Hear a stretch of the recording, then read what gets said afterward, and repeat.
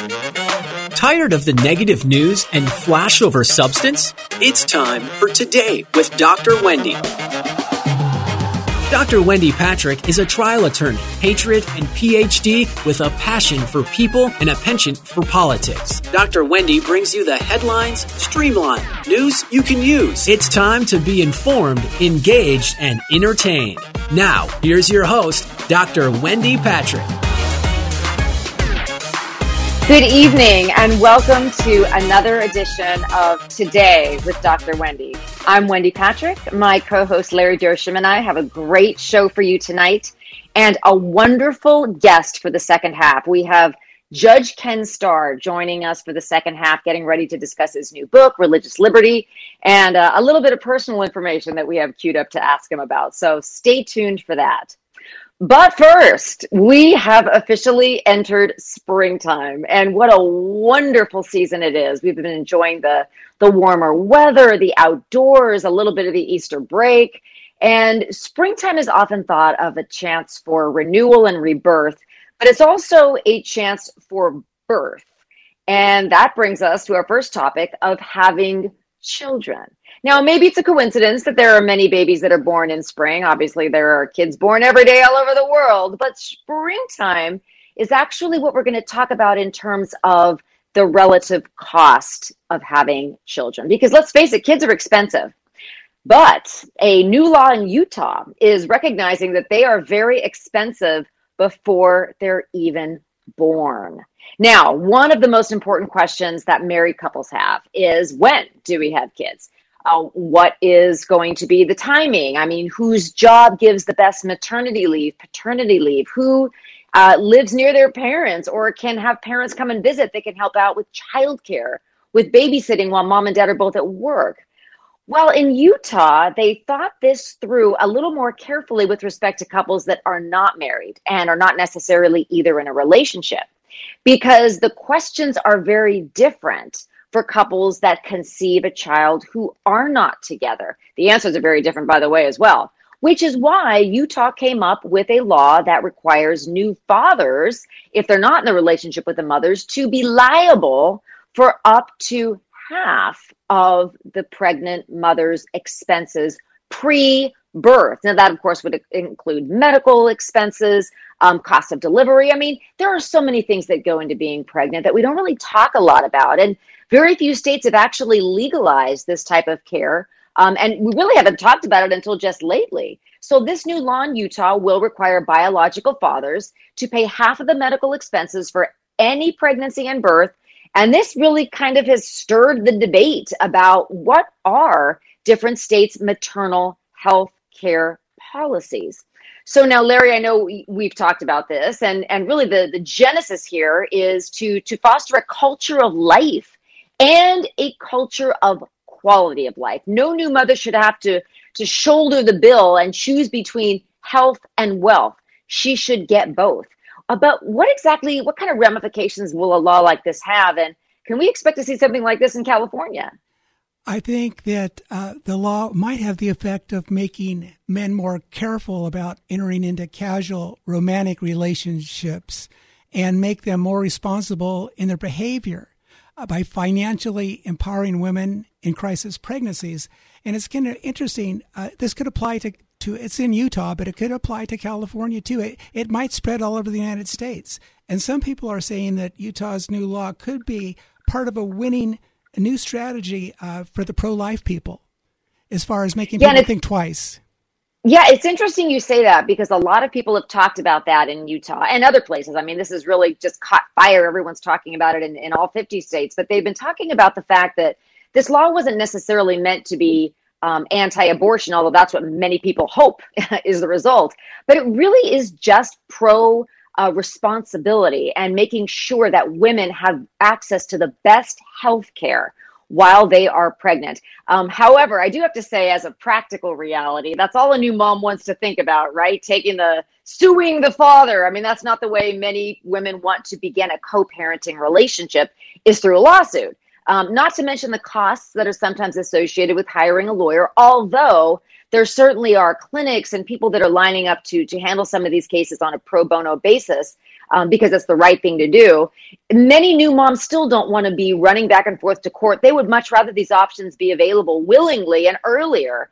And I will also mention, though, by the way, this law does not take effect until paternity is established. This is by no means meant to have fathers paying for kids that are not theirs. And would it work out, Wendy, that you'd have to bring the person to court to enforce this? Is that how it would probably work out? Well, that is the problem with many of these kinds of laws that do require a judicial ruling, which means that couples have to go to court. And I'll use that term couple lightly because, like you pointed out, it's talking about paternity. It's not necessarily requiring that a couple be in a relationship. So you are correct that the reason that it's generated some buzz, the talk of this new law, is precisely that people really should think through entering into this kind of relationship or having unprotected sex where you'd be having this conversation to begin with about the costs of pregnancy. So it's not surprising that this law has been talked about as much as it has. And by the way, there are several other states that already did have laws like this. But the fact that we're really discussing it and other states are watching, they're probably going to be seeing how many women actually avail themselves of this law. Because simply by putting a law on the books doesn't necessarily mean that the Utah courts are going to be clogged with lawsuits by new mothers seeking to establish half of the pre-birth costs from the biological fathers. That is really fascinating too. I wanted to this is kind of jumping to a different topic, bring out a quote, kind of a silver lining quote. Did we want to discuss anything else on this law, Wendy? Or no, Larry, I think I'll give you a better segue. So springtime is a time for birth and rebirth, and it's also a time to revisit really the genesis of this show, which is headlines with the silver lining. And on that note, Larry, I understand you have a couple of good stories. Maybe you can narrow down one or two for us in this first half before we have our esteemed guest join us. Right. Well, the good quote is, this is from a gentleman by the name of Orrin Woodward, and it's more powerful than the will to win is the courage to begin. Now, you think that would be a brand new quote out of maybe the last decade or something, but this goes way back in the first and second centuries. There was a Greek Stoic philosopher, and his name was Epictetus. Epictetus, I think I'm pronouncing that right. And he said, first say to yourself, what would you be? And then do what you have to do. And basically, in a way, he's saying, figure out what you want to do with your life and then do it. And just, take those steps to realize what you want to be and so forth. But I wanted to talk. That's sort of what we hope our kids do when they're in high school and sometimes even younger nowadays, isn't it? It is. Sort of brainstorm in this day and age. Larry, I don't know about you, but when I was in high school, I was never required to write down what I wanted to do for a living. But yet that's what we ask our kids. They're 8 years old and we say, what do you want to be? I know it. And some of them know. And they all say firefighters or whatever, right? They should probably say, I don't know. Can you please ask me once I have completed all my general education requirements and my college degree? And then maybe they'll have it figured out. Right. But anyway, I digress. Go ahead. Yeah. And anyway, I wanted to get into a little bit of a heavy topic here. And this one is kind of like my opinion piece, so it doesn't reflect the opinions of the station, nor my wonderful co-host, Wendy Patrick. In fact, she probably doesn't even know what I'm going to talk about now, but briefly, I'm talking about what's changing in our society. And I just want people to realize that under socialism/communism, there's no middle class. You basically have the ruling class of planners and you have the working class of serfs, the people that do all the work. And that's basically it. And I think what we may be seeing, and this is my opinion only, that some of our elites seem to be cloaking their consolidation of power by bringing up such things as saving the planet or eliminating racism. But in my opinion, that could be kind of a moral masquerade as they're flying around in their jet planes preaching to the rest of us. And people should look this name up. There's a gentleman by the name of Klaus Schwab, and that's with a K, Klaus Schwab, Schwab. He's the current head of the World Economic Forum. And he's a heavy roller. He's got a lot of money, got a lot of power. And he's promoting this so-called Great Reset. And he says, and you can look this up, the Great Reset, under the Great Reset, no one will own anything and they will be happier for it. And so it's the elimination of private property. And I just had this observation too. Could we be going through what's called a bloodless coup? And basically, we got the Capitol surrounded by barbed wire, razor wire fence. We've lost control totally of our southern border, and we're getting executive orders left and right. And what's interesting, could there be a shadow government running things? Because I'm not totally convinced that our dear president is writing all these executive orders or possibly has even read them. And that's my opinion. But anyhow, just something to think about, because we are under... we are going through a change for sure. And it was Obama who promised us back in a speech in Missouri on October 30th, 2008, that we are on the cusp of a historic presidential, of fundamentally transforming the United States of America. So what did he mean by that? That's a pretty heavy statement for somebody who became president and was president for 8 years. So just something for us to think about. And I'm glad you got all that out, Larry, because as we like to say, we are the cloud and the silver lining here on Today with Dr. Wendy. And let me pull us out of the hole. I think those are great observations, and I think that they need to be said, and I think you need to make them. But getting back to the theme of springtime and renewal, one of the other things that I'll say has been the silver lining of much of what you've mentioned is there are both Democrats and Republicans on both sides of this debate actually finding that there are so many different things they want to work together on. Many Democrats, they work hard for their money too. So at the very least, there is always so much that unites us that we continue to work forward with. So that I suppose is a silver lining as we learn more about, especially as we come out of the pandemic business-wise. But anyway, folks, don't touch that dial. We're going to take a very short commercial break. But when we return, you are going to meet one of the most famous attorneys and judges in the country who has just come out with a great new book you are all going to want to read. We will be back in a flash.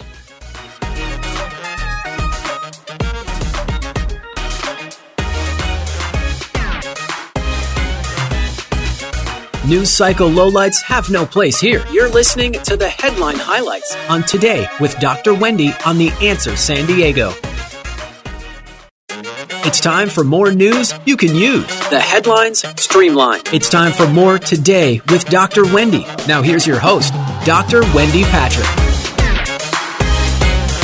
Welcome back to Today with Dr. Wendy. I'm Wendy Patrick.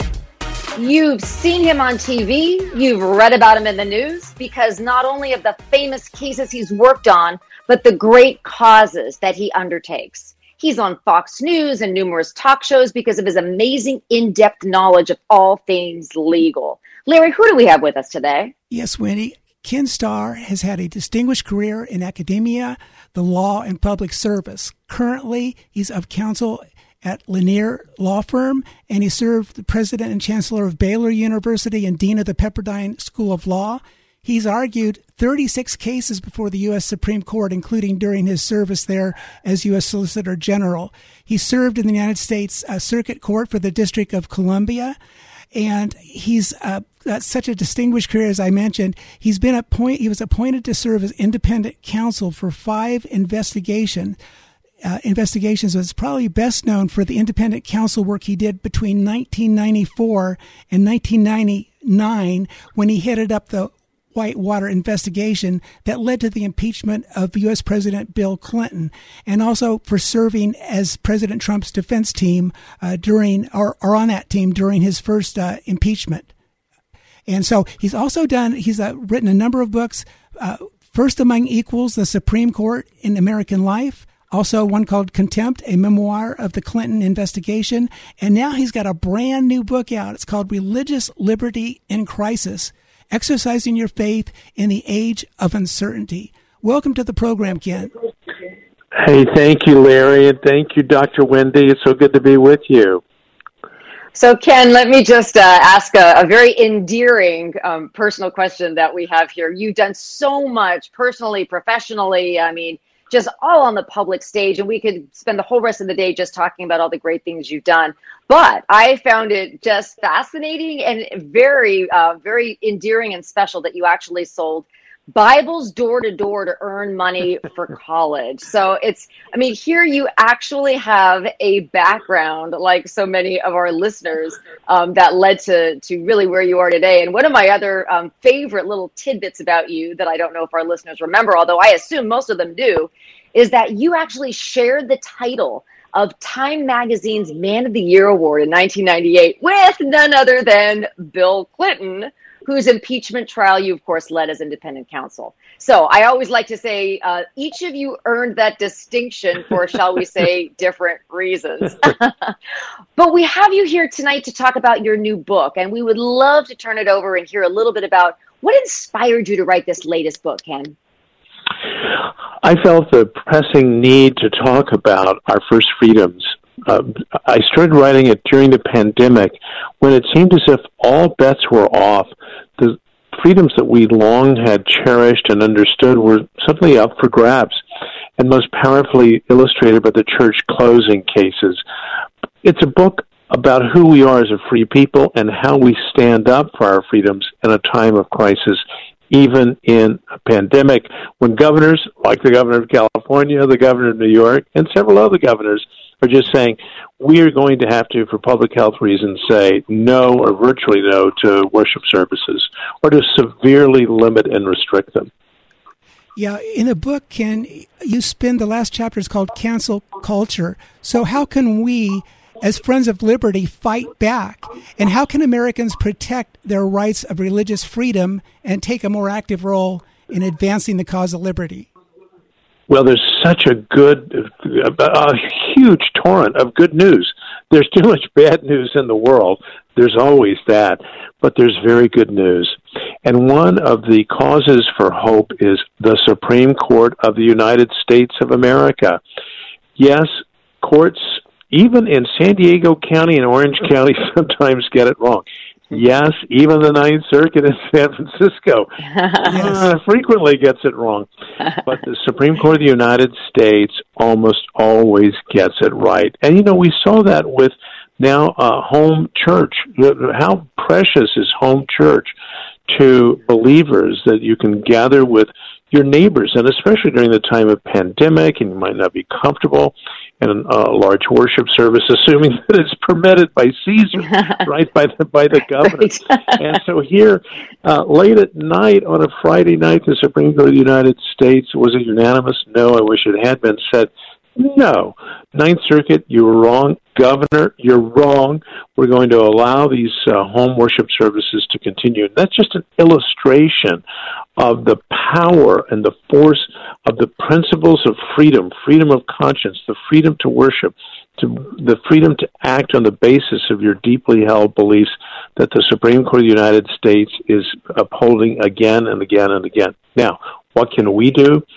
This book is designed so that we can all, in 170 pages, say, I know a little something about this subject. We don't just have to say, well, in my opinion, or I have a different perspective. You can ground yourself in the 6 great principles of religious liberty, and this isn't Aristotle or Plato or a Christian philosopher, Thomas Aquinas.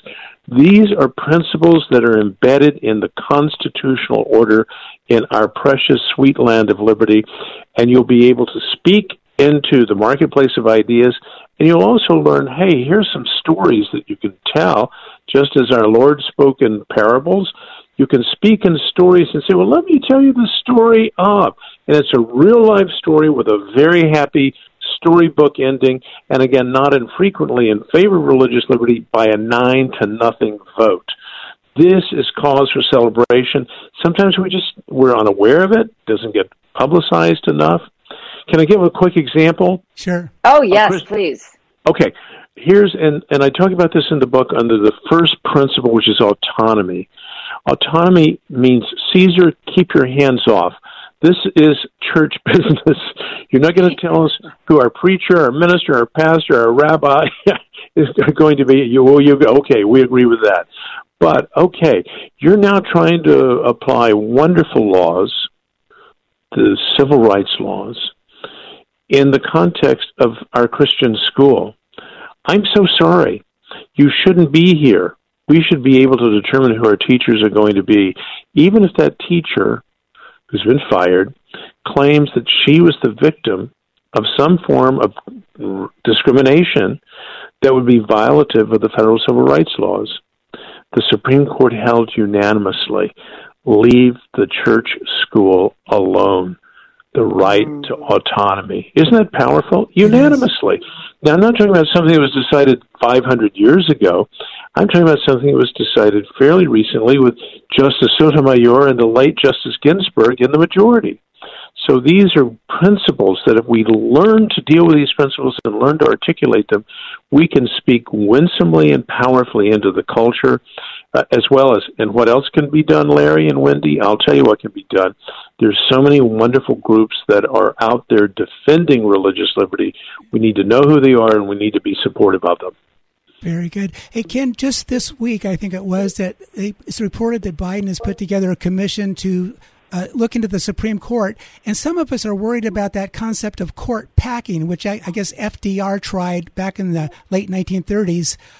Is there a danger of them putting on just a number of justices that would just support all the leftist causes?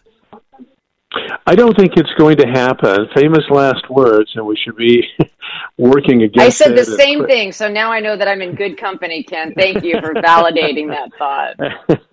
Well, but we might both be wrong, so we can't be overconfident. I hope you're right. It's a very dangerous idea. First of all, the Supreme Court, by all accounts, does its work effectively. It does its work efficiently. It works on time with very high professionalism, and they have disagreements, just like Congress has disagreements. Even families around the supper table are known to have disagreements, but they work their way from time to time. Right. So what's the problem? The problem is non-existent. The perceived problem is we don't like the results that the Supreme Court is handing down. And so, Wendy and Larry, that's FDR all over again. FDR didn't say, the Supreme Court's too busy. He sort of said that, but he said that they really need some help. No one is saying, including no one on the Supreme Court, help, we're drowning in work. We need reinforcements. It's all because we, the progressive left, or they of the progressive left, don't like the results. And so you get Chuck Schumer saying, outside the courts of the you better watch out. Just a terrible thing. Absolutely terrible thing, an unforgivable kind of act, but they just don't like the results.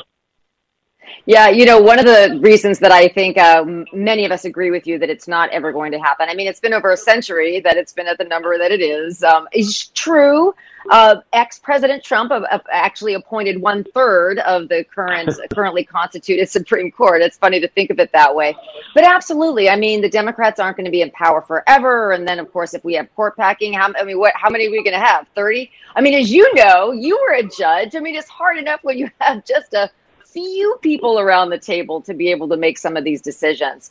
But we're nearing the end of the show. And, if people want to find out more about all the great work you're doing, I know you've got a huge Wikipedia page that goes on forever, but is there a more focused place that we could draw our listeners and our viewers' attention if they want to learn more about you and your books?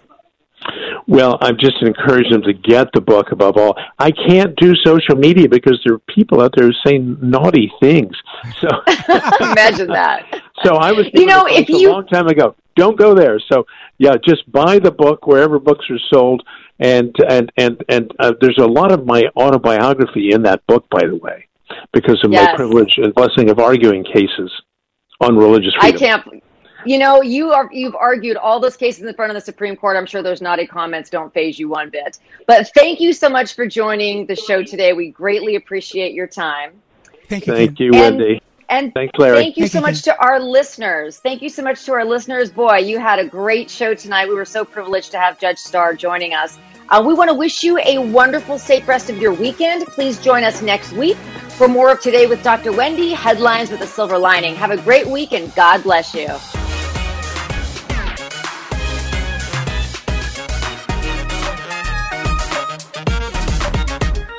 Thank you for joining us for Today with Dr. Wendy. You can learn more about Dr. Wendy and how to become a guest or sponsor of the show by visiting wendypatrickphd.com. That's wendypatrickphd.com. Tune in every week at this same time as Dr. Wendy will engage and inspire you with an upbeat viewpoint on the highlights of the day. This has been Today with Dr. Wendy on The Answer San Diego.